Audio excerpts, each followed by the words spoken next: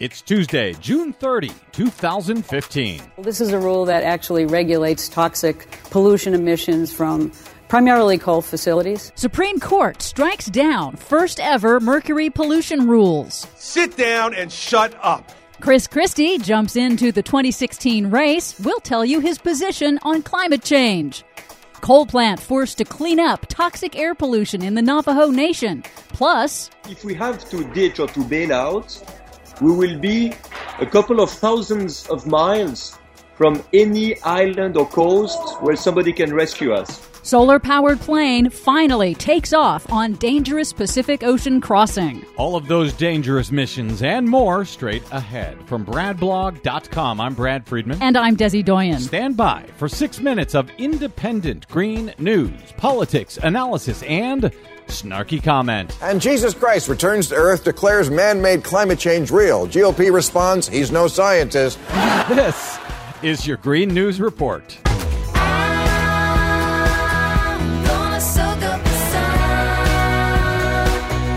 Okay, Desi Doyen, so Chris Christie's really going to do it, huh?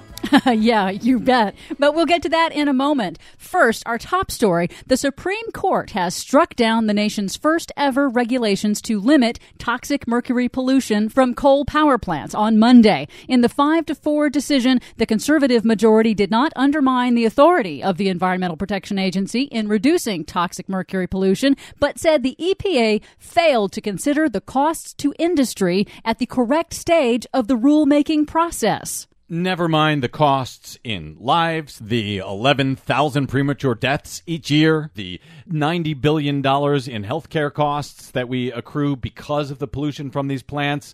Yeah, the EPA did it out of order. They figured out the costs second instead of first, so let's get rid of the whole rule. But it's not all bad. Columbia University environmental law professor Michael Gerard told us on the broadcast that most coal plants are already complying. Most of them have already done that, or are already locked into buying the equipment that will do that. Mm-hmm.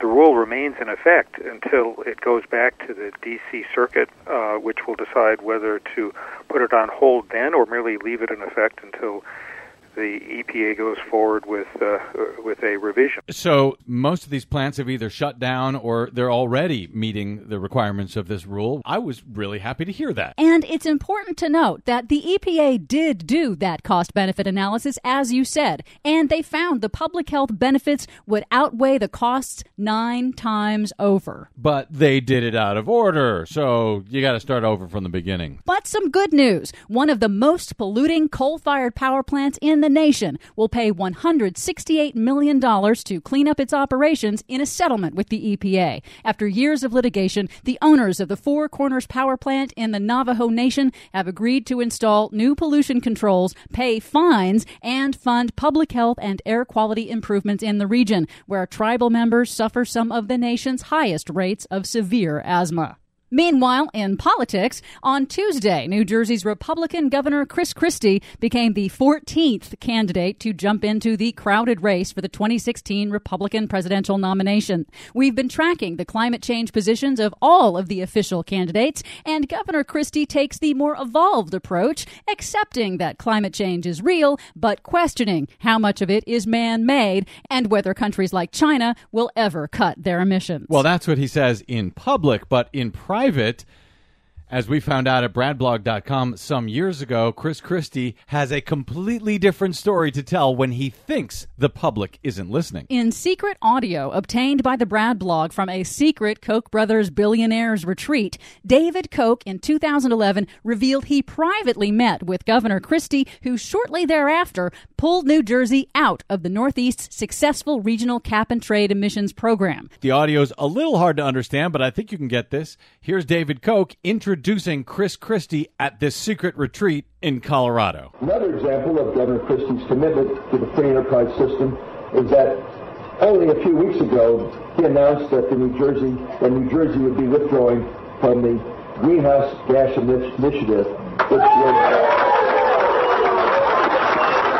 which would have raised energy costs, reduced economic growth, and led to very little, if any, benefit for the environment. That led David Koch to go on to call Chris Christie My Kind of Guy. You can hear the entire audio of both Coke and Christy at bradblog.com. Finally, it's the moment of truth for the Solar Impulse 2, the 100% solar-powered plane making an historic trip around the world. The super ultralight plane took off from Japan on Monday after weeks of weather delays and has passed the point of no return on a grueling 5-day non-stop flight across the Pacific to Hawaii. The solar panels must charge the batteries enough to keep the plane aloft at night. The plane's co-owner, Bertrand Piccard, says their goal is to show a better world is possible. For much more on all of the stories we covered today and those we couldn't get to, please check out our website at greennews.bradblog.com. Don't forget, you can and should follow the Green News Report on the Twitters and the Facebooks at Green News Report.